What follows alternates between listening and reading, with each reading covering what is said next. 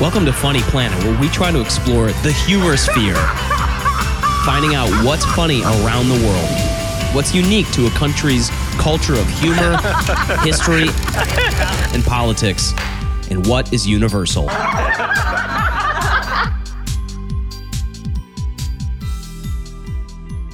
Ladies and gentlemen, welcome to Funny Planet. Funny Planet. Funny Planet. This is Brendan. This Lemon. is Zach. Zach? That's Zach Tomasovic. Hey, guys. Thanks for coming. Thank you so much for listening, guys. We really appreciate it. I think we've had some blessings with some great guests and some good listenership. And in a few episodes, if you have a keen ear and you're a follower of this podcast, you may have put together the puzzle pieces that we talk a few times about comedians of the world, and we mention Brent Sheese. Well, let me tell you, you are in luck because we are talking to him on the podcast today. Brent Sheese is the really wearer of many hats, but I think officially titled the director of television content at Just for Laughs. Bang! Just for Laughs, one of the biggest names in international comedy. He made the editorial decisions about who and in what way people are going to be involved with the Comedians of the World on Netflix, which is a humongous project. Comedians from all over the world. They recorded at Just for Laughs in Montreal, and Brent is a giant fan of comedy, and that comes across when we talk to him. He was so excited. He was so. It was so just exciting to talk to him. He really has was. Such a good energy. Great energy. Knows a ton of different comedians. Talks a lot about Sugar Sammy, who's somebody he's very close to. I think partially because of that story about how he ran into that kid for days, and then now he's like this famous international guy. We might even get Sugar Sammy on the podcast, but he talks just a lot about his experience of producing comedy, getting involved with comedy. Because one of the things that I think we tend to forget about, and one of the things we want to make sure is not forgotten about on this podcast, is that the world of comedy does not just involve comedians. That the world of comedy can involve producers, it can involve directors, it can involve your mom. It can involve your mom. Your mama's so involved in comedy. Your mom can be your manager. There's no shame there, Brendan. It's fine.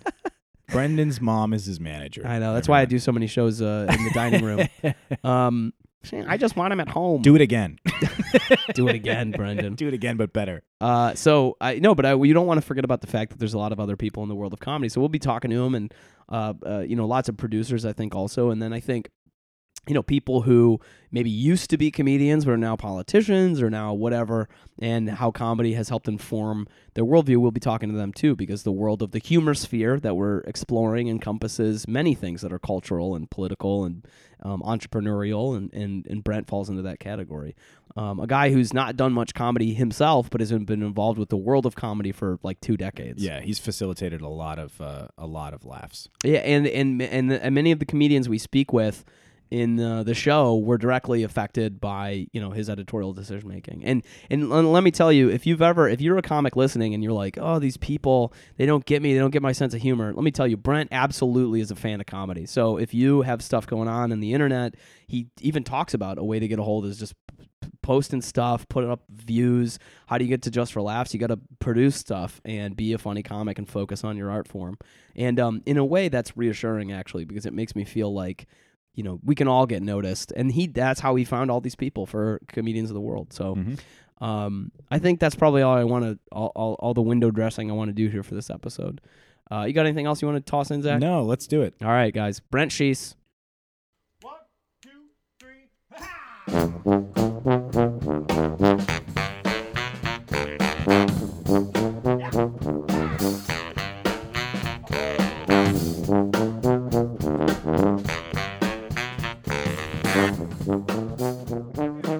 Juste pour rire. Welcome to Just for Laughs. To continue in English, please press 9. Oh, what a day for comedy. Are you kidding me? This is unbelievable. Day for comedy.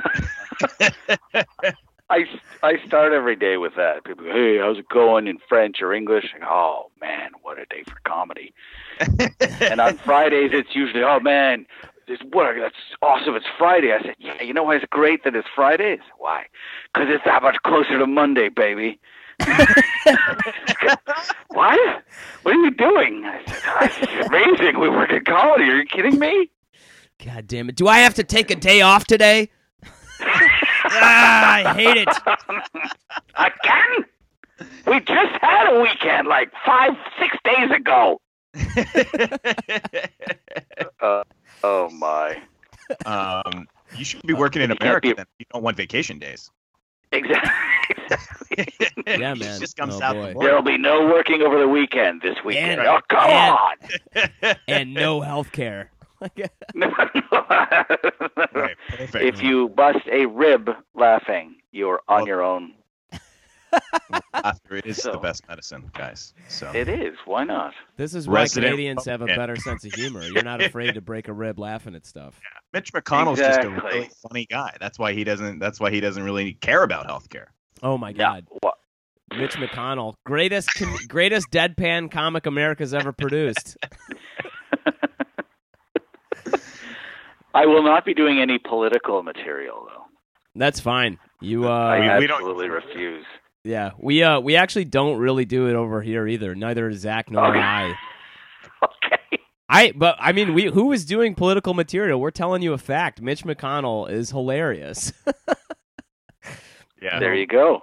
Well, we got an election going on here in Canada, as you may know, as well. So it's kind of funny that our national leader is a bit of a Justin Trudeau is just a sort of a pretty guy who's made a bunch of election promises and then realized, oh, now I have to fulfill all these financial What was, things. So he's put us into billions of debt each year further. Anyways. Brent, can you kind of give us just a quick overview of what's going on up there? Because it has not made its way down here at all. Like, It's a national election. no one is covering For- it. Okay. Really? Wow. I No didn't, one in the United wouldn't States. have imagined that. Yeah. I will give a very abridged version. We're going into a national election for our prime minister, and there's 4 major parties. It's really strange to try and describe it because, as you probably know, Canada as a whole is bilingual, with one province being officially bilingual, French and English, and the other, Quebec, being officially French. All the other Wow. provinces are officially English. There's a national party, repeat, national party, that only has representatives in Quebec. So they run for the national party, Wow. knowing they will never be a majority, just to represent Quebec and just to split the vote in the other provinces. Oh my God. gosh. They have national debates, which are really quite funny because the national debates are in French and English. They do some debates in English, some in French. And the ones in French feature all of the leaders. Most of them can't really speak French, which is hilarious. Absolutely hilarious for the accents and the just absolute butchering of the French language. It's really quite funny. And then the English debates that take place in the rest of Canada do not feature the Quebec party, which would be hilarious to hear them speak English. So, it's just it's difficult to describe the cacophony of during debates. People, it happens in Democratic debates as well, where people talk over each other, and we couldn't really hear that guy or that woman's point because this clown was talking on top of him to try and, rebut something that was said 5 minutes ago. So it's just, guys, can we actually hear what you have to say?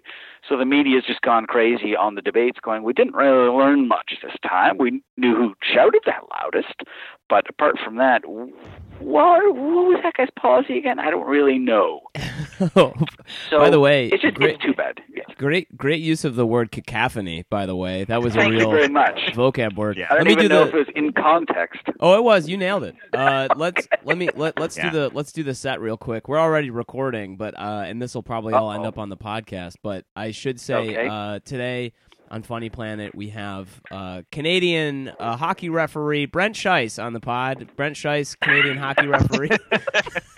That's all. It's actually pronounced Schiess because if you pronounce it Scheiss, it means a totally different word in German. Yeah. Oh, does it And really? German speakers will know. Yeah, it means shit. Oh, Scheiss okay. means shit, and Schiess, my name, means shoot, bang, bang. Like it's, Oh, it's got it. Okay. in the same realm as the English, just transpose the vowel, but everybody Okay. gets it wrong. All my elementary school teachers throughout my life got it wrong, so much So to I'm in the good- I'm in amusement of German Good speakers. company. Oh boy. All right, so let me reset then. Okay, today on the pod we have Brent Schiess, the director of television Yeah. programming and all-around funny guy at Just for Laughs up in Oh. Montreal. Woo-hoo. That's my own whoop whoop. I don't know if Nice. that's appropriate. Oh. Good day, gentlemen. Good day. Anyways. Anyways, Well, great good- having you on. Yeah, great having you on.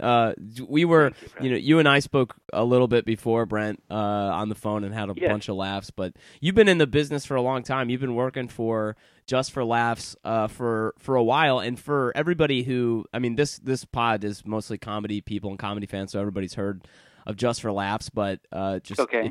if you haven't for some reason, Just for Laughs Yeah. is the biggest, largest brand and certainly I think biggest all-around international comedy festival. It takes place once a year in Montreal. It's been going on for what, like 35 years now?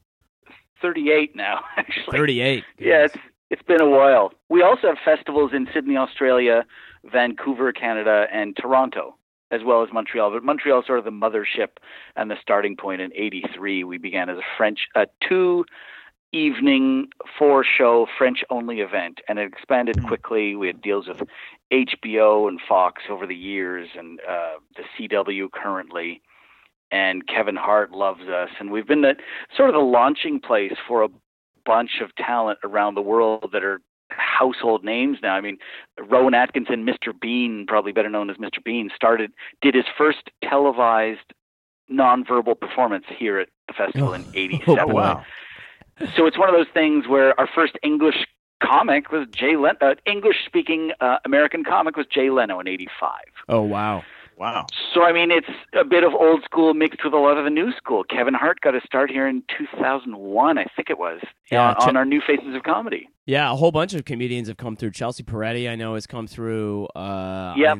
And like, I'm just trying to think off the top of my head of people who I know who have come through, but there's a whole bunch who have made their debut at New Faces, and you guys Yep. even have that. You guys even have that show on Amazon Prime right now that's following a handful of different comics Yeah. around the states as they attempt Inside to- Jokes. That's it. That's the one. It actually provides, some of my idiot friends here in Montreal don't really know a lot about comedy. They identify Jerry Seinfeld, and then the list drops off steeply right after that. So I tell them, listen, if you want to know what the festival's about in terms of discovery of the next Kevin Hart, of the next, I mean, old school Tim Allen, Ray Romano, the people who've sort of got discovered here at the festival, watch Inside Jokes. It's about the undiscovered talent that in 5 years from now, you'll be seeing the Zach Galifianakises among those people.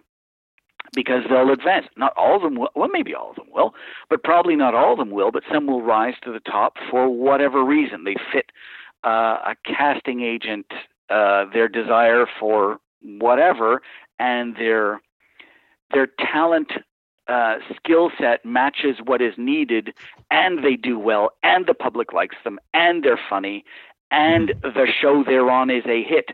And then they go on to, I mean, look at guys like Drew Carey, who had the Drew Carey Show, had a talk show, who was on Who's Line for a while, did Price is Right. I mean, did a whole bunch of things en route to his success, all adding to his success. Now, like him or hate him, you can't argue that he's not a multidisciplinary guy. Oh yeah. He's transformed himself numerous times. So whether you find Drew Carey funny or not, I mean, he's here in '93 for the first time, and you just got to go, okay, he works hard, and he does a lot of stuff, and he is a success. So there you go. I mean, we could run the list of stuff, but I think you guys want to talk a little bit more about international scope. Yeah, You that's nailed right. it. He's also Cleveland's one of Cleveland's major industries. Yeah, doesn't he own the MLS team or something? Yeah, the Yeah. Seattle Sounders. Sounders? Yeah. Is that right? Yeah, he's 17% of Cleveland's GDP. So, Are you serious? Are you just making that up, or is that serious? oh no, that's totally made up. But Well, it sounds good to I me. wouldn't be Hang on, let me just tweet that. sorry, I think I'm a it's- Pittsburgh guy. So any Okay. The steel curtain all the way. Cleveland is just our mirror. It's a little too close to home for us. So. I did not know that. Yeah, you're dealing with a couple of Midwestern people. I grew up in Metro Detroit, so I feel like I'm familiar with being Canada Junior, just north of the Canadian border. over Full there in disclosure, Michigan. I used to, for your listeners, I used to scout comedy for the festival before I moved into TV production. And when I scouted, I'd do those scouting trips or go Cleveland one night, Pittsburgh one night, St. Louis one night, Fort Lauderdale one night, and whatever, Flint, Michigan another night, and just go do showcases. So we do auditions and set them up in advance. And the only one of the two times I've been actually afraid in a city was one of them was Detroit. Yep. Yeah, it sounds So I about went right. downtown. I arrived the night before the showcase and went downtown at night by public transit, by my own choice, because I like doing that, like cabbing everywhere. I was staying at a hotel and I said, you know what, I'm going to go downtown. And I asked, where's the bus? You just take this bus. And I was on the bus with quite a lot of a large crowd and Yeah. the type of people that would walk up and down the bus. I mean, legit crazy people. Oh yeah. And I said, I don't know if I'm going to survive this. What year? Hold on, Brent. What year was this in Detroit? 98, Oh yeah, you were. 2000. Oh no. Yeah. So a lot of for sale signs. Oh, yeah. That was right before it. Yeah, right before it bottomed out, man. That was still Oh, at man. that was probably the worst time to be down. Well, I'm amazed you made it. Like I'm Yes. I'm so glad. The other time was in Edinburgh, Scotland. I was crossing a bridge, and a drunk person in Edinburgh, I know, shocking, was walking towards me, possibly homeless, possibly just confused and disheveled, walked towards me. And it was crowded. I mean, it was 2 in the afternoon. There's a lot of people around, sort of stumbled, stood upright as I'm going like towards him and past him. And I sort of looked at him, just going, okay, I'm walking past you. And he cocked his fist and threw a haymaker at me, Oh my god. missed my throat by about an inch. And the worst part was I stood there, I go, what just happened? And nobody blinked an eye. I mean, it was Oh, like yeah. New York City. It was like, yeah, we're not getting involved. Yeah, that sounds so I Scotland. think yeah, I think the look on people's faces was, hey, I think he likes you. So, Oh my god. I don't know. I didn't know what to do, so I just went, okay, keep walking, and Were kept you going. were you in Scotland for the Fringe? Is that where that story Yes, comes from? yeah. I did about 10 years of the Fringe and Oh, had wow. some lowlights and highlights. And one of my lowlights was the show at 1 a.m. As for your listeners, some of whom probably know this, but the Edinburgh Fringe is way bigger than Montreal, but it's a fringe. So anybody who wants a show, you can go there and put on a show. But it's a very expensive city, and you got a lot of competition because Oh, yeah. anyone wants a show can do a show. Mhm. And they put on a show at the Holiday Inn in the basement, heart of downtown. They Oh, I put know where one that of the is. ballrooms. Yeah. I There know you go. exactly where that is. We had friends. The- I had friends who did shows in the basement of the Holiday Inn. Yep. It was I think 2002 or 3, and it was the year that Dimitri Martin won the Perrier for Oh, his wow. show If I, which is a brilliant show. But this show is called Sweet FA. I remember because I was doing a blog for Chortle, chortle.co.uk. It's a Mhm. massive comedy intelligentsia site.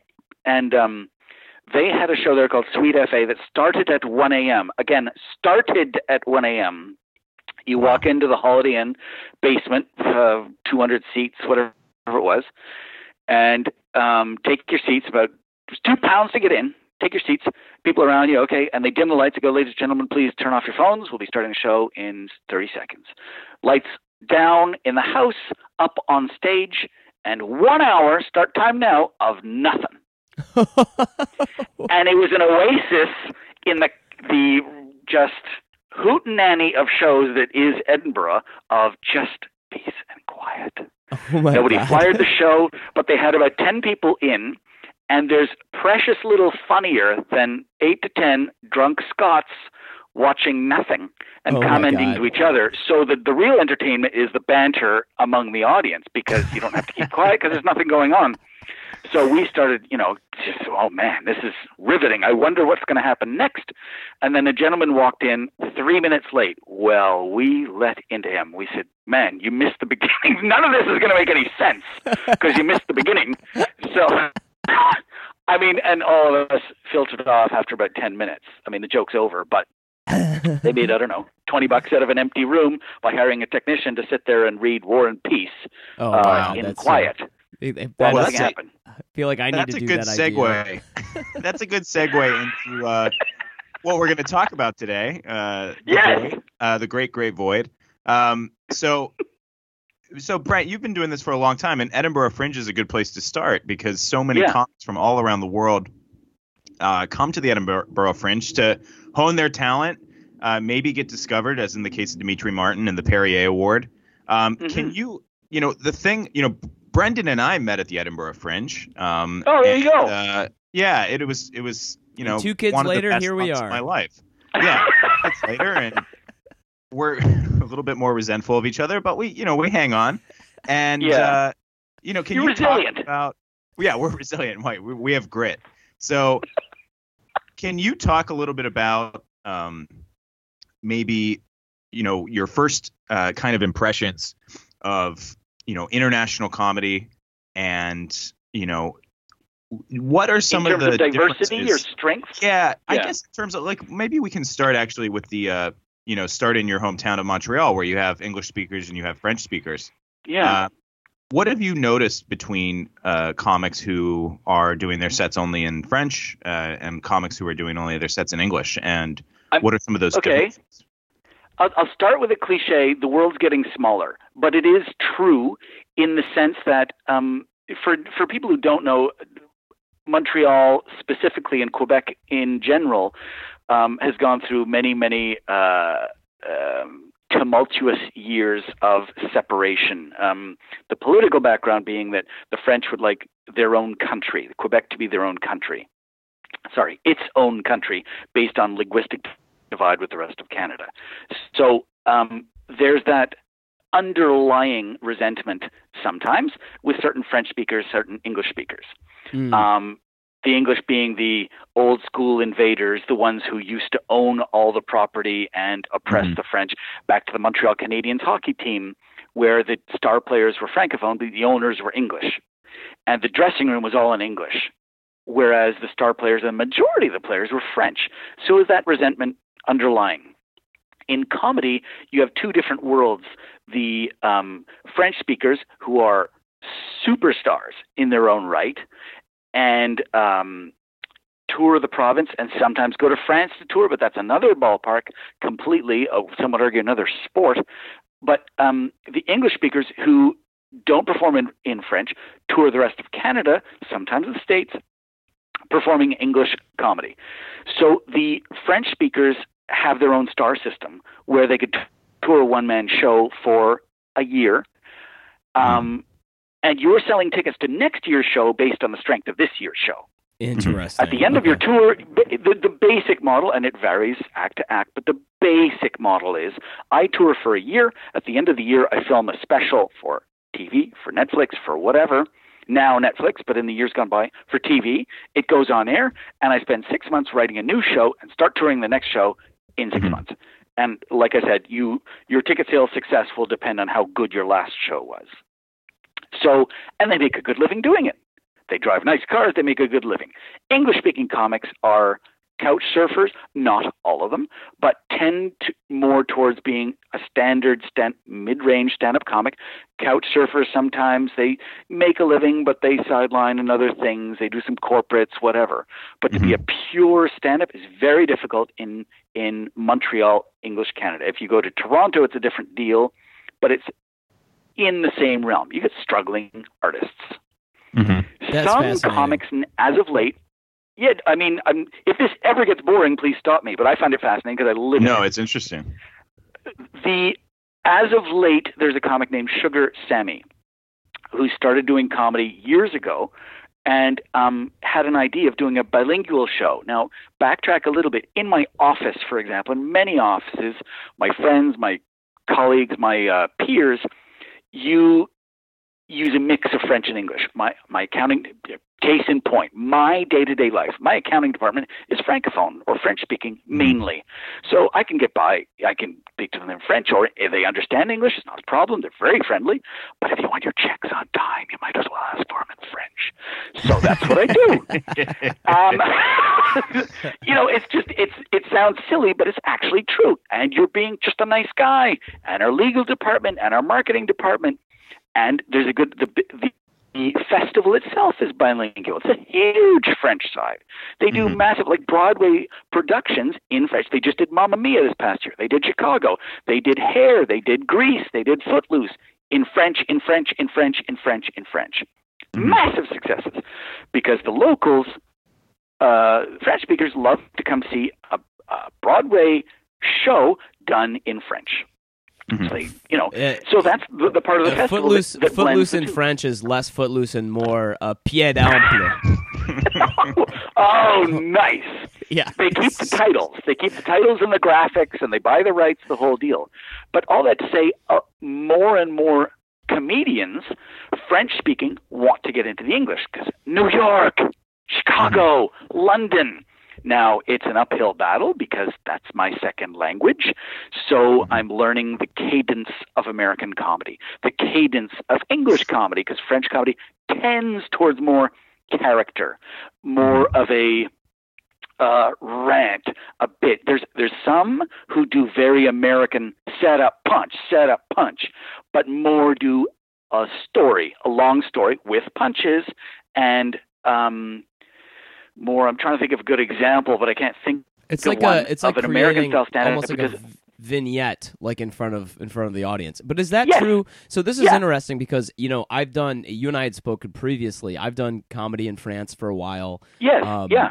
We spoke with Paul Taylor, French, English comedian actually in France, who has a whole career Yep. in France. But it's fascinating because I've noticed that with French comedy, but is that also true of French Canadian comedy? Because I find that interesting, especially in a bilingual city like Montreal, that there's, French stand-up, French sense of humor has had such an influence on Americans and Britons. You would think that a French Canadian comedian would have a style that tended to, even if it was predominantly like character and one-man show type thing, would still have an understanding of the basic setup punchline and have a cadence like that, similar to sort of any other English-speaking North American-based comic. Tends towards it, yes, but the root is still there of the character. Interesting. The root is still there of a French Canadian folklore, folk music, a little bit. I'm going to be a little insulting, a little backwoods-ish Yeah. storyteller, as opposed to a Jimmy Carr, a Lewis Black, a setup punch, whether it be political, whether it be just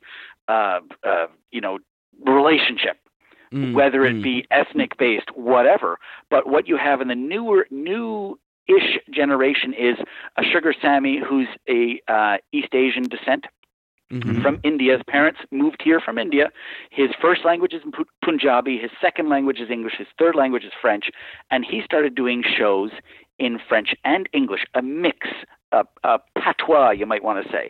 So if you're English, you could come to the shows. If you're bilingual, you come to the shows, enjoy the whole show. If you're just English, you're going to get 60% of it. If you're just French, you're going to get 50% of it. But it caters to both. Like we grow up in the metro here, in the public transit, you hear conversations among students that flip-flop between the two. One sentence. So he'd do a setup in English, a punchline in French, and the other way around, and then do 4 minutes in English and then delve into 3 minutes in French because he's talking to a guy in the audience who happens to be French. So he did the both, and he's masterful at it. And he's sold out for the past, I think, 6 years by tapping into, and what I alluded to earlier, in French, it's more than teases, but less than tortures. It's somewhere in between where he goes at this separation divide. And he did a gala in French, I think it was 2006 or something, years ago. But he went on and his opening line was, "Listen." And he was known to tease the French. And he said, "Listen." In French, he said the following: "Listen, I know. I'm known for teasing the French. I tease them. But I get it. There are Quebecers who are educated, who travel, who are, enjoy the arts and culture." And he pauses, and then he says, "And then there are those who voted to separate." And the audience splits down the middle because it's that old school. We have audience shots of young couples laughing and a little old lady behind them just shaking her head. No, brown boy, you're not making me laugh with that one. Boom! Now, thin edge of the wedge, and he's got them. And then he keeps going and teases them even further because he's a brown guy, international, tours around, and is successful. And the older class just hate that. And the younger class goes, yeah, but he's one of us. Yeah. Because his mother tongue is not even French or English. You can hate him, love him, I don't care. But he is entertaining. Yeah. And he is going to make you laugh and think and do whatever, all the cliches. But it's absolutely that. Conversely, you have some, like I mentioned earlier, you have some French-Canadian acts who want to delve into the English, but it's tougher than they think because they're used to making a lot of money and getting driven places, and they're going to New York doing the Comedy Cellar. Mm-hmm. If they can get in for Yeah. 6 minutes. And that is way far away from doing a theater in Montreal with 900 people and getting a standing ovation when you walk on. Dude, I don't care who you are. You got a funny accent, and you're not that funny. What are you doing, a goofy accent? That's how you talk? Mm-hmm. Boom.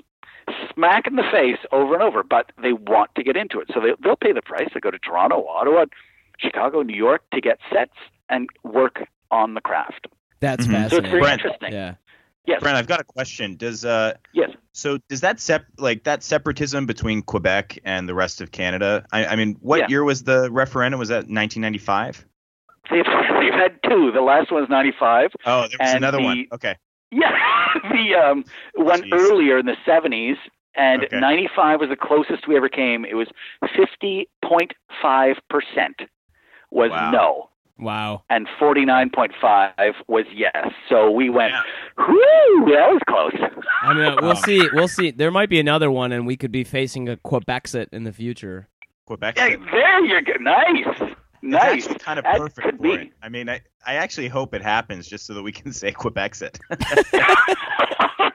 That's a steep price to pay for an axiom Yeah, or that's a true. maxim. That's true. It's just it just kind of rolls off the tongue. But no, I guess my question is do you see that kind of separatism? Is that material for a lot of Oh, comedians? absolutely. Does that- Absolutely, because I mean, it feeds into the identity that is forged in the Quebec culture of don't really know what's going to happen next, but here's a show, here's a comedy show. Hey, the political the person in power on the provincial front dictates, are we going to do another referendum? Now the public, basically in the last one, chilled on it, and in the ensuing years, francophone, anglophone, people said, enough with the questions. Because, as you know, an election or referendum, in this case, costs a decent amount of money. It Oh, takes yeah. a lot of attention, a lot of time, a lot of advertising, a lot of debates, a lot of animosity, let me tell you. When people start talking about it, you don't know who you're talking to, so just you got to tread lightly. And people were done with it. So there was talk, it surfaced a few years ago about let's do another one. And people said, okay, shut up. We're not doing another one. It basically got quashed, but I don't think it's going to go away. Is it going to come back in the next 5 years? Don't know. But we'll have to see. It depends. Politically, it depends on the currents and how they go. So It's a real grist for the comedy mill, though. I suppose it's Oh, always floating absolutely. somewhere in the background of Quebecois culture. absolutely, there's a Montreal actor named Mike Patterson who grew up in Montreal, but sort of Anglophone Montrealer who learned to speak French while repairing bowling pin replacement machines at a bowling alley in East End, which is hardcore French. So he learned his French, his words, not mine. He calls it bowling alley French. So it's really butchered French. But now he's got a big career in French because the French love him because he butchers their language, and he just goes into English whenever he forgets a word, which is often. And the best part is he titles his French tour in English. So, and the title is added insult. He calls it French Comedy is Easy, avec Mike Patterson. And they hate him and love him at the same time. And I've been with him on the street where people come up to him because he does ad campaigns as the big buffoon. And another thing, he did one of the voiceover in the French version of Toy Story 4. I think he was the I don't even know which character, and because of his accent. So he goes on, and somebody came up to him, and he started speaking French with them, and they said, "Oh, your show's amazing. Your ads are amazing. You're perfect." And he's sort of a heavy-set guy with a beard and just unkempt. And they said, "It's great. I love your accent." He said, "Yeah, I'm going to start taking in French." He told them, "I'm going to start taking French lessons to improve my French." And they approached him very close and almost hugged him and say, "Please don't. Please do not." Don't lose. Because that's your Don't charm. lose your accent. Is Yeah. how much you butcher our language. So please don't take any less. Do not improve one iota. And he said, "Okay, my people. Oh, that's so funny. That's like a beautiful. I feel like that was like my experience in France. Also, was that they just found it so charming that you're like Yeah, trying and fumbling so much to say Yeah. anything in their language. yeah. Conjugation, schmonjugation. Is that a feminine or a masculine noun? I don't remember, so I'm just going to wing it. Yeah, and they just. Mm-hmm. There's just it's rife for all kinds of different like things that they would hate a native speaker for that they really find charming when you're bumbling around with their, with their language. It's almost like Yeah, slapstick exactly. with words, like. Slapstick with words, exactly. And there's a dearth of slapstick now. I've got some questions for you, Brent, about Yes. the production side, which you've been like involved with. You've had a lot of roles. You've worn a lot of hats during your tenure over at Just for Laughs, and kind of what got us connected specifically is that we were reaching out to the people who produce the Comedians of the World for Netflix, and Yes. we were pointing towards you because Morgan, I think Elliot over there, who's really a cool woman who's super nice. Superb. Yeah, Yeah. Super cool. Pointed us to you and said, a lot of the editorial decisions in terms of which comedians were sourced and would end up on it were from Brent. Yeah. And so I'm curious, now with the productions that you're involved in, we had talked previously, you had done some comedy productions for television in Canada, I think on the CBC and a handful of other Yep. things. And then, not to overinflate this question, but, Zach and I went to MIPCOM in Cannes last year and saw Just for Laughs, had a booth there. And I think we talked with a couple of the people who were there for a minute. I don't remember their names, but I'm just curious, in with what you do today, how do you find comedians? What is the way that you start noticing or sourcing international acts? And, then maybe we can dovetail that into talking about productions and how those are even done today. Sure. I used to do scouting, and now it's a very talented team, a larger team than when I was working at Zoe Rabnett, Nick Brazel, Robin Kaiser, Olivia, there's Sophia, Paul Ronca. There's a bunch of people who scout, and we employ other people on the ground in LA, in Toronto, in London, just keeping us abreast because you can't be there 24/7. There's also this little website called YouTube where comedians post up videos, from what I understand. So we keep our finger on the pulse to the best of our ability of what's going on. And we talk to a lot of locals. So when I used to do showcases, and currently when we do showcases, we source the people in that hood. So if it's Cleveland, if it's wherever, we'll talk to the local club owners, a couple local journalists, some bloggers from there, some stand-up comics that we know from Cleveland who've perhaps moved on, perhaps make their home base in Cleveland, but tour around. And I'll say, listen, who's the hot property in Cleveland? And then we get a list of 20 names. And then we whittle that down to however many can fit on a showcase, so 10. And then we go into Cleveland, do a showcase. And so if you get a cross-section of, let's say you're resourcing with 5 different people. 4 of the 5 say this guy's brilliant, and 1 says they're a lunatic. Chances are they're a brilliant with 10% lunacy involved. but you just, and if everybody says they're no good, they're a hack, and one person says they're brilliant, it's probably that person's cousin. Yeah. Which is fine. But you have to source multiple angles of it, and why do you think they're brilliant? And it takes time. Yeah. That's the issue. It's not someone who decided to hop on a plane to go to LA because they think they're wonderful. It's people in that community who've grown and, fostered the art form in Cleveland and maybe even mentored some younger comics, but never got their due. So we try and find that gem in the rough. I mean, that's how we found Dave Chappelle, back in the day. So it's just one of those things of a lot of groundwork, a lot of grunt work, And then when we get to it, we build the festival using that as a model, including some people who've done it before, the Tom Papas of the world, who are fantastic. But nobody wants to see a gala of, a multi-comic event full of guys doing relationship material, fairly. I don't want to say Tom's safe as in boring. I mean, Tom is one of those polished acts you can find, but just you want some diversity in there of someone doing something edgy, someone doing something relationship, something socio-political, someone with an accent in there. You want a good range of it. So there's qualities to be had in anyone. And what I loved most about scouting is discovering, because there's a lot of, in any métier, if you're doing jazz saxophone, whatever, there's a lot of jazz saxophone out there. There's not many hugely talented that rise to the top. So it's finding those, and that quirky guy that's going to appeal, or girl, or whatever, that's going to appeal to 25% of our audiences. But those 25% are going to be blown away by this person and the way they're approaching jazz saxophone, comedy, country music, rapping, modern dance, whatever they're doing it in a way no one else is. And it's not going to appeal to everybody. So it's finding that, identifying that, bringing them to Montreal and saying, look at what we got. Because I was told by our founder years ago, if you put on 10 shows and all 10 of them sold out, you haven't pushed hard enough.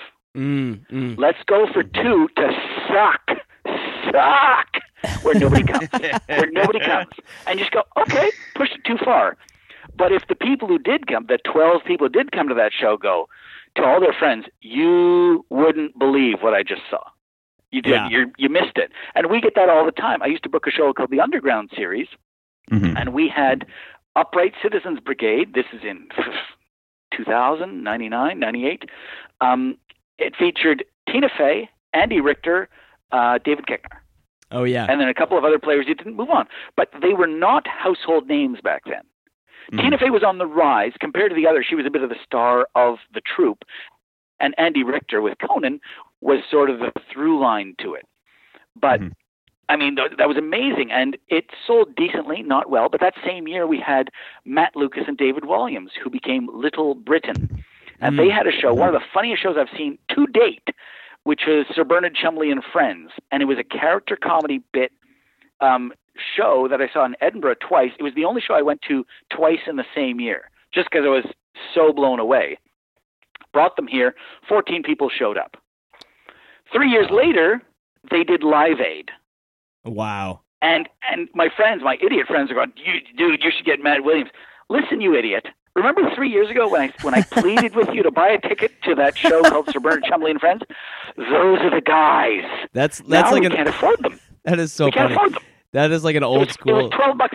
Yeah, it's like an old school like story. That's so funny. We had them before they were famous. We had them. You idiot. Let me tell you something about comedy that you don't know. So, but that's happened more often than I'd care to repeat, where we had people doing monster sets where first of all, I get it. There's a ton of shows on during the festival, one-man shows, theater shows, galas, small club shows, everything. And so to pick and choose, it's a physical comedy duo from Australia that I've never heard of, or a multi-comic thing at a club where, okay, I'm going to go to the multi-comic thing. So I've had reviewers come over to me, 12 people in the audience going, where did you find this? Leno and Woodley from Australia, who are old school slapsticky, straight men, punch, and just this one guy falling over himself. I don't know how he doesn't break his bones all the time, but it's that old school slapstick. And they just got together and they're doing our Just for Laughs Sydney event next month, which is going to be, awesome. I can't wait to see them again. But it's one of those things where what can we do? Because it's we're doing small 110 seats, 140 seats. I don't have the budget to advertise all over the place. Oh, yeah. Even if I wanted to, when we've got, 2,000 tickets to sell to a gala performance.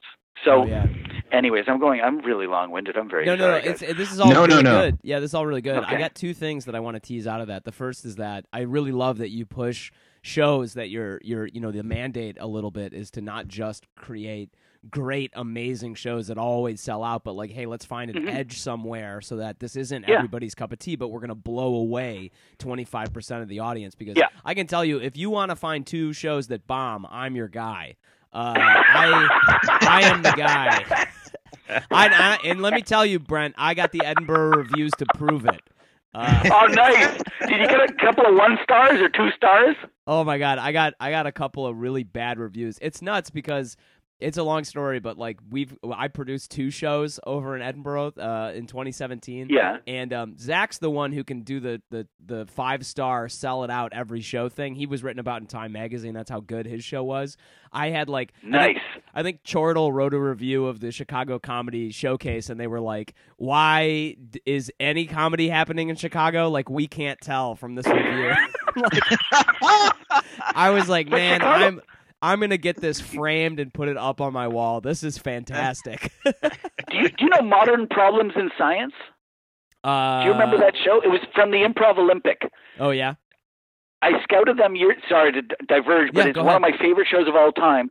It was Modern Problems in Science was the title, and it was 3 improvisers: Rich Fulcher, Phil Granchi, and Dick Costello. Oh yeah. Were Okay. 3 of them.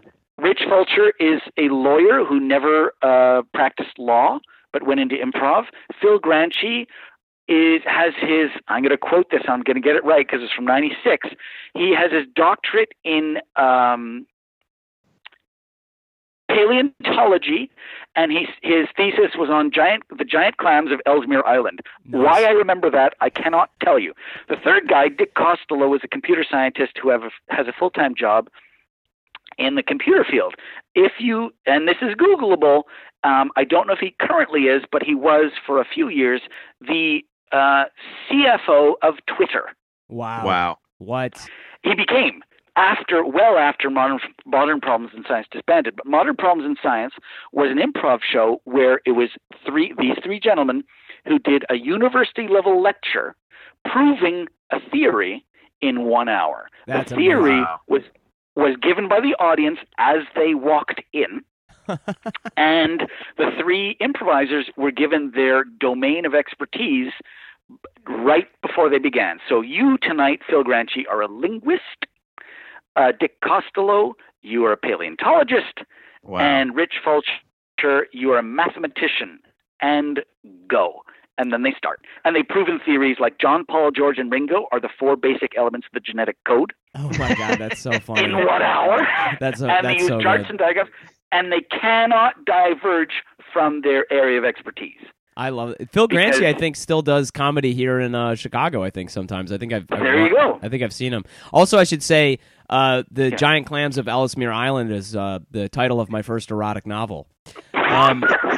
So, I one of the things you mentioned earlier that I don't want it to escape us is like one of the things. So this podcast exists for sort of a couple of different reasons. One is that, I mean, honestly, Zach and I just really fucking love comedy, and we love international comedy, and we love traveling, and we love going to new places. And I wouldn't have spent so much of my life in France and Germany and the UK and and even in Canada doing comedy if I didn't like it so much, because God knows I'm not building my retirement on it. But I will also say that the second reason this podcast exists is that we really love finding comedians who are, really fucking talented people, and who, but are just in markets where, it's not like they're not in New York. They're in Reykjavik, Iceland, or they're in St. Petersburg, Russia, or they're in Mongolia, or wherever, Malawi. And do you want me to give you a world tour? Oh boy, buddy. So, I was going to say, go ahead, sorry. I was going to say, just one of the things you pointed out that I thought was a big, useful thing was like, if you're a comedian in Reykjavik, Iceland, you can really use YouTube to start building your brand and posting things that then will get attention from other people and sending them to different markets like New York or like Cleveland or like whatever, and attempting to to sort of build your brand internationally outside of that space. Because one of the things that you mentioned earlier that I want to flag, but we have heard from people in other markets, is like, you can be an Icelandic comedian. You can tour around Iceland. You can fly to Finland. You can go to Scandinavia. You can do a whole bunch of different shows in the Nordic market and actually make a living, but you will never be known outside of that market. And it that breaking through, just like with a French-speaking comedian in Quebec, it's like you can actually sell out a theater, but getting outside of that market is just really difficult. It sounds like that's a step that all these guys kind of have to take, and I think YouTube is maybe a good way, as you mentioned, to try to get a big international brand's attention like yours. And it's a perfect testing ground, because you can float something out there, and if you start getting views and comments from France, New Zealand, wherever a market you want to go to, you can go, okay, I think I could float a club tour, a mini theater tour, a fringe tour in that market based on the comments I'm getting. Hey, I'm coming. I mean, Sugar Sammy, Russell Peters started doing, and they're not comparing the two, but on social media, on the internet, floating out short clips, longer clips. Hey, I'm coming by in your area. And Sugar Sammy used to be a nightclub promoter. So he used that expertise, the holy trinity of live performance of any type, performance, of course, the craft itself, the business aspect of it, making it profitable, and the marketing PR angle where you have I don't want to say a hook and cheapen it, but saying knowing how to talk to the press, knowing how to get people excited about it, as opposed to, hey, I'm a comedian, good for you. There's a lot of, oh, you're you mean the one that stands on stage against a brick wall and tells jokes? Yeah, well, I saw that once and didn't really like it. We get that often. Someone goes out to an open mic and think that defines stand-up comedy. It does. It defines those stand-up comedians on that night. Oh, I love stand-up comedy. I saw Jerry Seinfeld once. All comedy is great. Okay, well, that's a limited subset. Yeah. You can't base all your experience on one show that you saw, much less any jazz show, modern dance show, any show. All shows are different. That's the beauty of it. But when you talk about international, there's so much touring around going and people busting borders, not even French English, internationally.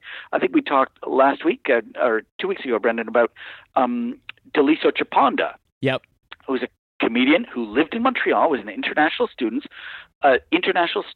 from Malawi. And he just on a dare, maybe he was drunk, he went on stage for the first time and at an open mic and thought it was fun and kept doing it. Is he the best comedian I've ever seen? No. But what he did was go back to Malawi and introduce Malawi to stand-up. So he's by no means a triple billionaire in Malawi, but he's probably in the upper 10% of the income bracket in Malawi. But when he does shows, you can't do a show. It's one of the few art forms you can't do it for nobody. You can't rehearse stand-up because you're not going to know something's funny unless you get that visceral response from an actual live audience who are not all your cousins. So, and you know that, it's right. You're getting reviewed right now, immediately, and it can't really be faked. Oh, yeah. John Cleese said it best, the saddest sound in the world, forced laughter. But he does shows, and in Malawi, because of the economic situation, not judging, just saying his words, he said, you've got to do a show. I have to do a show in a 2,000-seat theater for the equivalent of $1 a ticket. Oh, boy. Because to make it worthwhile to pay the theater, to pay the lighting guy, to pay the sound guy, to pay the ticketing guy, to pay everybody, and to earn something for me, because I spent 6 months developing the material, you could never do a show in a small club for $20 a ticket, the equivalent, because no one's going to go, because people in general can't afford it. Oh, yeah. So you have to change your paradigm of how you do comedy. So you might think you're an expert, you ain't, because it's a different model. So that was, eye-opening to me. 2,000 seats for $1. Who's coming in to your show? Regular people? People want to see a show. But we got to talk to that guy. Oh, man, it's fascinating. I believe he's still there in Malawi, but he opens for people when he comes to North America. And he's a solid act. He did Gala for us 3 years ago, and he's a solid act. In Malawi, he's a small D deity because I've never seen this before, because it's more storytelling there. And, you know, it's I guess you'd call it a folk storytelling culture where stand-up comedy is just, what are you talking about? The same way we'd look at a folk storyteller, oh, that's cute. You know, maybe smile. It wasn't really funny, but they're just being blown away by something like that because I've never seen that. This is like another part. This is another part of this project that has been so fascinating, is that there is a lot of markets that have never really seen or understood stand-up before, and it's really an art form that's starting to take over the world. And just like you said previously, like it exists in many different ways. Like sometimes it's more storytelling, sometimes it's actually two-man show, or it's like or something that's more close to sketch or something, but it's still the actual stand-up form is so new to so many different markets and so many different places. It's really cool to see that it's taking off, and that you specifically, Brent, are having a hand in that.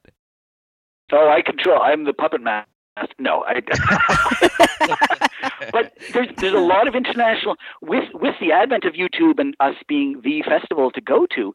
You get a lot of, like, South Africa 20 years ago was birthplace years of stand-up there, and you had people like John Vlismus and Mark Banks and people who came to the festival back then and went home going, look, you guys, we had to deal with Mnet for I think 5 years, where they did a production license. So for international markets, what they do on the business side, I'll let you in behind the screen here, but what a Mnet broadcaster in South Africa would come to us with a star in that market.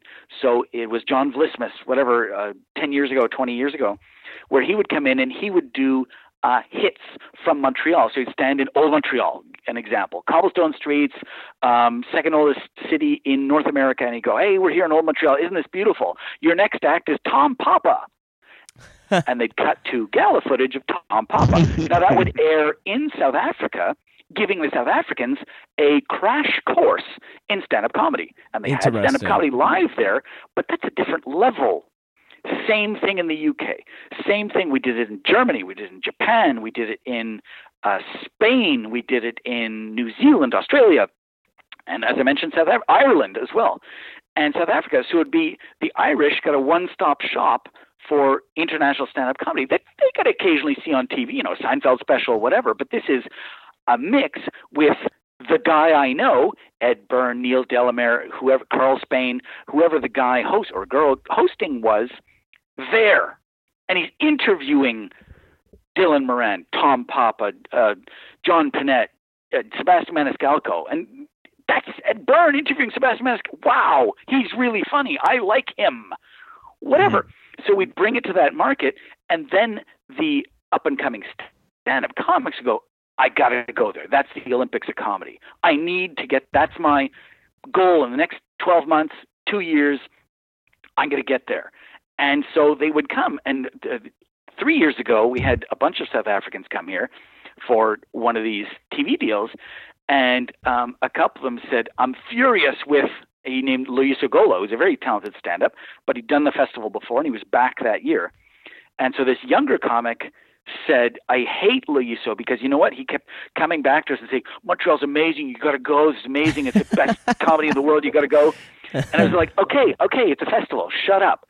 And then I got really mad at him because I got here and he said he didn't tell us half of how big this thing is. How actually ridiculous. Amazing and big it was. Yeah, and I'm not trying to, I mean, I am tooting our own horn, but it's like, I work here. I see this all the time.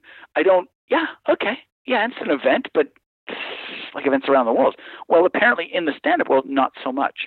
Yeah. But around the world, I have a shopping list of people that I like over the world. Can I go through it around the world? Yeah, let's do it. This would be great. Okay. Nigeria, Basket Mouth. He's an ex-rapper turned stand-up comic. 4 years ago, he had 5 million Twitter followers. So he does shows all over the place, but he was here once and did 2 small club shows and just was amazed at the amount of comedy. really talented guy. Again, a blend of stand-up and African storytelling, a little bit of that old school folk-ish stuff mixed in, but really talented. That's cool. Randy Feltface, in a New Zealand comic, works mainly on Australia. He's now on Bring the Funny, but not tapping into his full potential. One of the funniest non-human stand-ups I've ever seen. Ex-part of Sammy J and Randy, they still sometimes work together. Comedy duo, Sammy J being an actual human being and Randy being a puppet. And they sing songs and do whatever. But Randy does one-man shows of stand-up as a puppet. Very, very funny. Vivek Mahbubani, he's of Indian descent who lives in Hong Kong and does stand-up in Cantonese. Oh my and gosh. English. We got to Really talk cool to that guy. Yeah, you do have to. I don't know if he's still there. It was about 5 years ago when I first saw him, and I've been sort of following his clips now and then. Yep. But like I said, he does do some in English, but mostly in Cantonese. And from the comments on the YouTube clips, he's got a flawless Cantonese accent. Lisa Gola, who I mentioned, South Africa. Michael Mittermeier in Germany. Fantastic comic, open for you too. And he's a very interesting example. Having been to Edinburgh, I think you can relate to this. He came to Montreal because he wanted to do more English comedy. So Interesting. he came to Montreal, our Toronto and Montreal events. So he'd come in and do English comedy, and his English was a little broken, but pretty way better than my German. And he'd do a set, like a one-man show in English. And the funny part is, you can probably imagine, a bunch of people would come out to the show, German-speaking, and go, oh, he didn't do German comedy. No, because he's in Canada and he wants to do English comedy. He met Eddie Izzard here in 2011, I think it was, and said, hey, man, Eddie Izzard, this is amazing. I really want to do the UK. And Eddie Izzard, who you probably know, is quite crazy. And yeah. he doesn't speak French well, but enough to do a show. He did a 6-month Paris run in French. Oh, yeah. He, my friend Yassine Balous opened for him over there. Oh, yeah. A whole There you bunch of go. runs. Yeah. He's, and now he does shows in German, that guy. He's That's it. Just... Cue the Michael Mittermeier relation, where Michael said, I really want to go to Edinburgh to do shows in Edinburgh. And Eddie said, funny, I want to go to Berlin to do shows in... So Michael Mittermeier is a major star in Germany, like a TV late-night star, as well as doing arenas. So he said, here's the deal. You produce me, Michael saying to Eddie, you produce me in Edinburgh, and I'll produce you in Berlin. And so Eddie said, whoa, deal. And Michael said, whoo, deal. So you had posters in Edinburgh saying, Eddie Izzard presents Michael Mittermeier in German in English. And in Germany, you had posters saying, Michael Mittermeier präsentiert Eddie Izzard auf Deutsch. So Eddie Izzard did shows in Germany presented by, so people don't know who the heck Eddie Izzard is, but they know Michael Mittermeier. So they were going, Eddie Izzard. Eddie Izzard, wo ist das? Wo ist das? Das ist nicht eine Comic. My wife is Swiss and my father's Swiss, so I can get by in German, but it's to butcher German. That's so funny. That was the marriage that they loved, that they worked off each other's back. And Eddie, of course, would take Michael around, introduce him, and listen, this guy wants to do some sets in English at the Comedy Store in London. Who wouldn't give him the time of day, but Eddie Izzard's walking him in. Oh, Eddie, can we get you a drink? Who's this clown? Well, he's a friend of mine. Can you put him up for 10 minutes? Okay. In Australia and born in Tasmania, Luke McGregor is one of those guys. Okay. You've been around stand-up a while. Both of you, I've been around a while. It's one of those things where I go, when I saw I hate saying I go, but when I first saw him, I said, I've never seen that before. Just a goofy guy doing goofy material, self-deprecating, but with a different twist to it.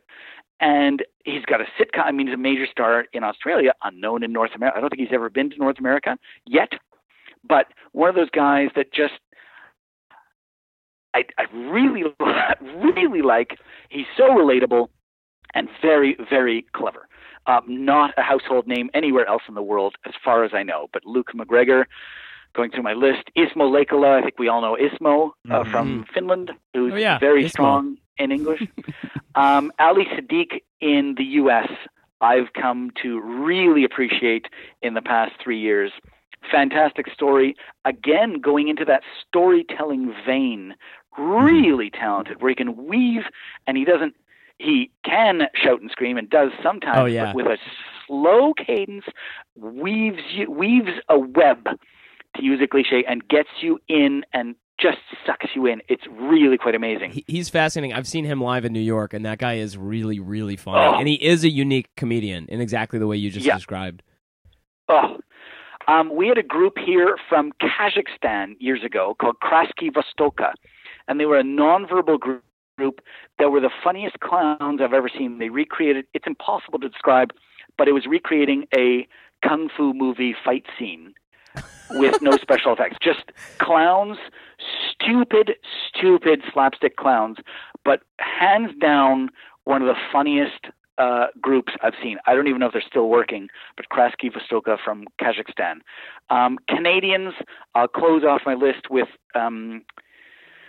Graham Chittenden, clean, really funny, just relatable, nothing groundbreaking in terms of topics, but just home renovations, cooking, living, being a loser, living alone. Just one of those refreshing voices where you go, man. Ivan Decker, Graham Chittenden, Graham Clark.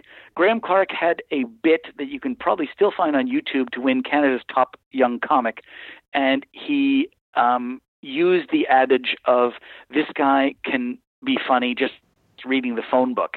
He brought a phone book on stage and read from the phone book for 7 minutes and won the competition. It wasn't even close. Oh, my It gosh. wasn't even close. He's a Vancouver amazing. comic and that's his new bit, just reading from the phone book, and it's a scream. That is so funny. Uh, We need to look that up. Mark Forward is also very good. Mark Forward did Edinburgh a few years ago with a show titled Mark Forward Wins All the Awards. He didn't win the Perrier, but he was on the short list. Oh, my God. And just Oh, that's a great. little bit of character comedy, a little bit of meta comedy. Mhm. Ivan Decker is also very good in Canada. And two things. Sam Simmons is an Australian comic. For those of your listeners who went through absurdist comedy, Sam Simmons rides the line of alternative absurdist. He just does things that he finds funny. But for anyone who's seen a lot of stand-up, it's just a breath of fresh air and really quite funny. I mean, it's Maria Bamford with props, if that makes any sense, but stranger. And the best part is he doesn't think he's an alternative comic. We've done interviews with him where, what's it like in the alternative scene? And he stares at him and goes, alternative? I don't even know. What are you talking about? Because I just do stuff that I think is funny, and some people tend to like it. And that's it. I mean, he just is a very strange man who just does weird stuff, non sequiturs, but makes me laugh every time I see him. This is and is fantastic. Who's the other guy?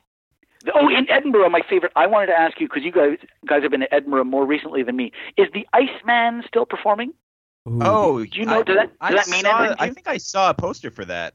Is Yeah, that's he the does an comics thing, 11 right? a.m. show.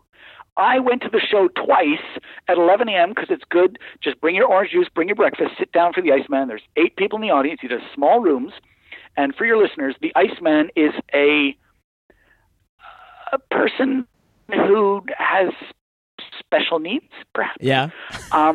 He's eclectic to be polite, special needs to be unpolite. And his whole shtick is he brings in a block of ice and he uses various methods to melt that ice. It's a 45-minute show. It's 11 in the my morning when God. no one else wants the venue. This is so and funny. very few people go. That's so funny. But I did one year. I went to the show. I said, this is ridiculous. Who's doing a show at 11 a.m.? I have to go see it. I went to see it. It was abysmal, but hilarious at the same time. So the next night I went, I overnight I froze a milk carton full of water, and I brought in my own ice cube, like my own block of ice. And Oh my when he God. started the show, he walked on to bad music with a mask on. He said, welcome to the Iceman. And I stood up. I said, Mr. Iceman, I have a challenge for you. And I showed him my ice, and he lost his mind further, if that's possible. And he said,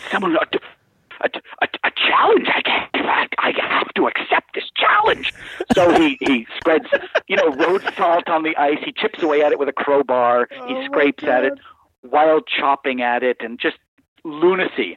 But it's one of those shows that's near and dear to my heart because who is this guy? It's just so you can do anything in Edinburgh, man. But we're running, Brent. We're running up on time. We got to ask you one last question. If you want to take this, Zach.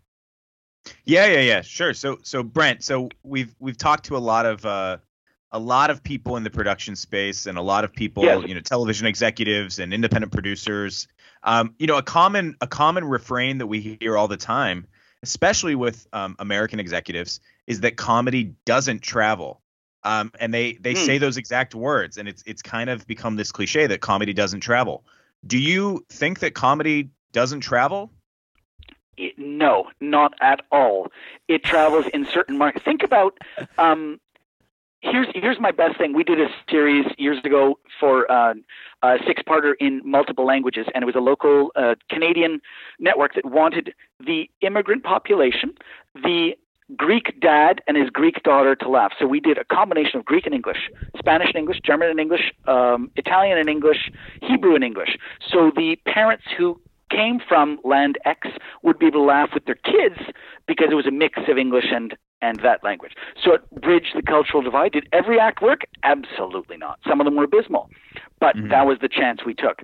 So it does travel, especially when you've got pockets of markets around the world where, hey, it's a British family that moved to Germany for work and they like British comedy. So they're going to seek out British comedy. They're going to watch it online. So if think about it, if the British comics go to Germany, they're going to find a market. They're not going to sell 10,000 seats, but they'll probably sell a good 800 because there's a decent amount of people mixed in with locals who are fans of British comedy. So with the advent of obviously YouTube and social media, it's really, and I'm using the cliche twice now, the world is quite a bit smaller. So it does travel. With an asterisk, if you have a closed mind and you only think Jerry Seinfeld, John Panetta, and Tom Papa are funny, and that's fine, then no, comedy doesn't travel for you. And that's fine. I'm long ago abandoned the prospect of what I think is funny is the only thing that's funny, and everybody else doesn't know comedy as well as I do. I don't care about my opinion. It's the client's opinion and the great public's opinion of what's funny. And if enough people find it funny, that's funny, and it'll travel. Ismo Leikola, a Finnish comic who speaks English not that well.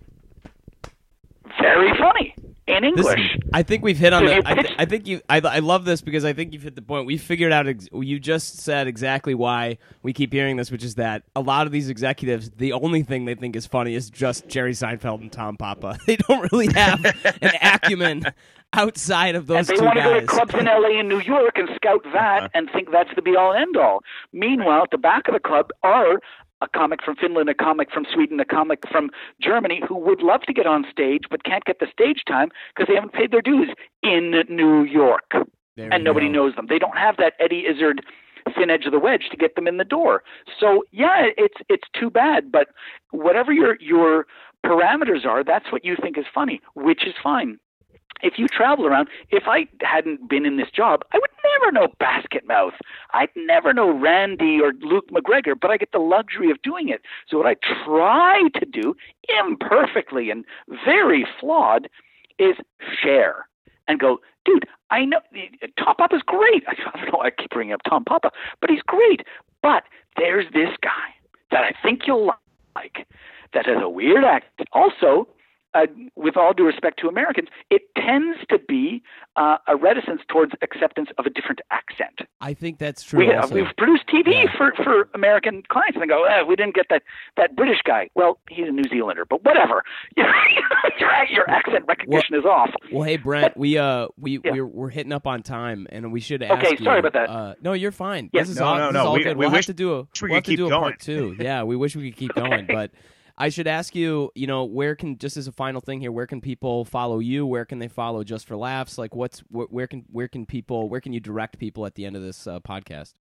JustForLaughs.com. We have a bunch of tours going on.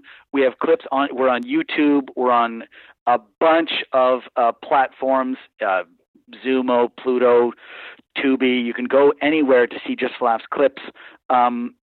And become a fan. I would encourage all your people listening to become a fan of international and scope out stuff that might be getting hits and very popular internationally that you've never heard of. Some of the names I've brought up are just very skimming the top of a huge glass of milk that's delicious. Go find the funniest guy in South Africa now. And it's going to be, I mean, there's Deep Fried Man is another guy, but there's hundreds of people doing stand-up, like anywhere. The best comic in New York, the best comic in Johannesburg. There's going to be some stuff you're going to love.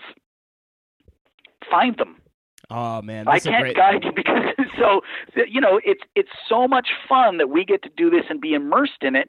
And I just want to bring other people in because there's going to be some stuff. Yeah, you're going to waste some time trying to find that gem, but that's half the joy. When Dave Chappelle was here when he was 18, he was in the rough, and people went, "Where did you find that guy?" Yeah, it's wading through a lot of mediocrity to get the Dave Chappelle, the Chris Rock when he was 19, all those fabulous comics in their birthplace. So Inside Jokes is the first part of it. That on Amazon Prime. Yeah, we'll check That's that. the first part of it. That's thank you again, Brent, for taking the time to talk with us today, man. Anytime you want to do it, I'll talk. Really awesome. I'll talk till I'm blue in the face. This was awesome. Well, thank you so much. Take No problem. it Thanks, easy, Brent. We'll talk again soon, I'm sure. Okay. Thanks again, Bye, Brent. Zach. Bye. Okay, see ya.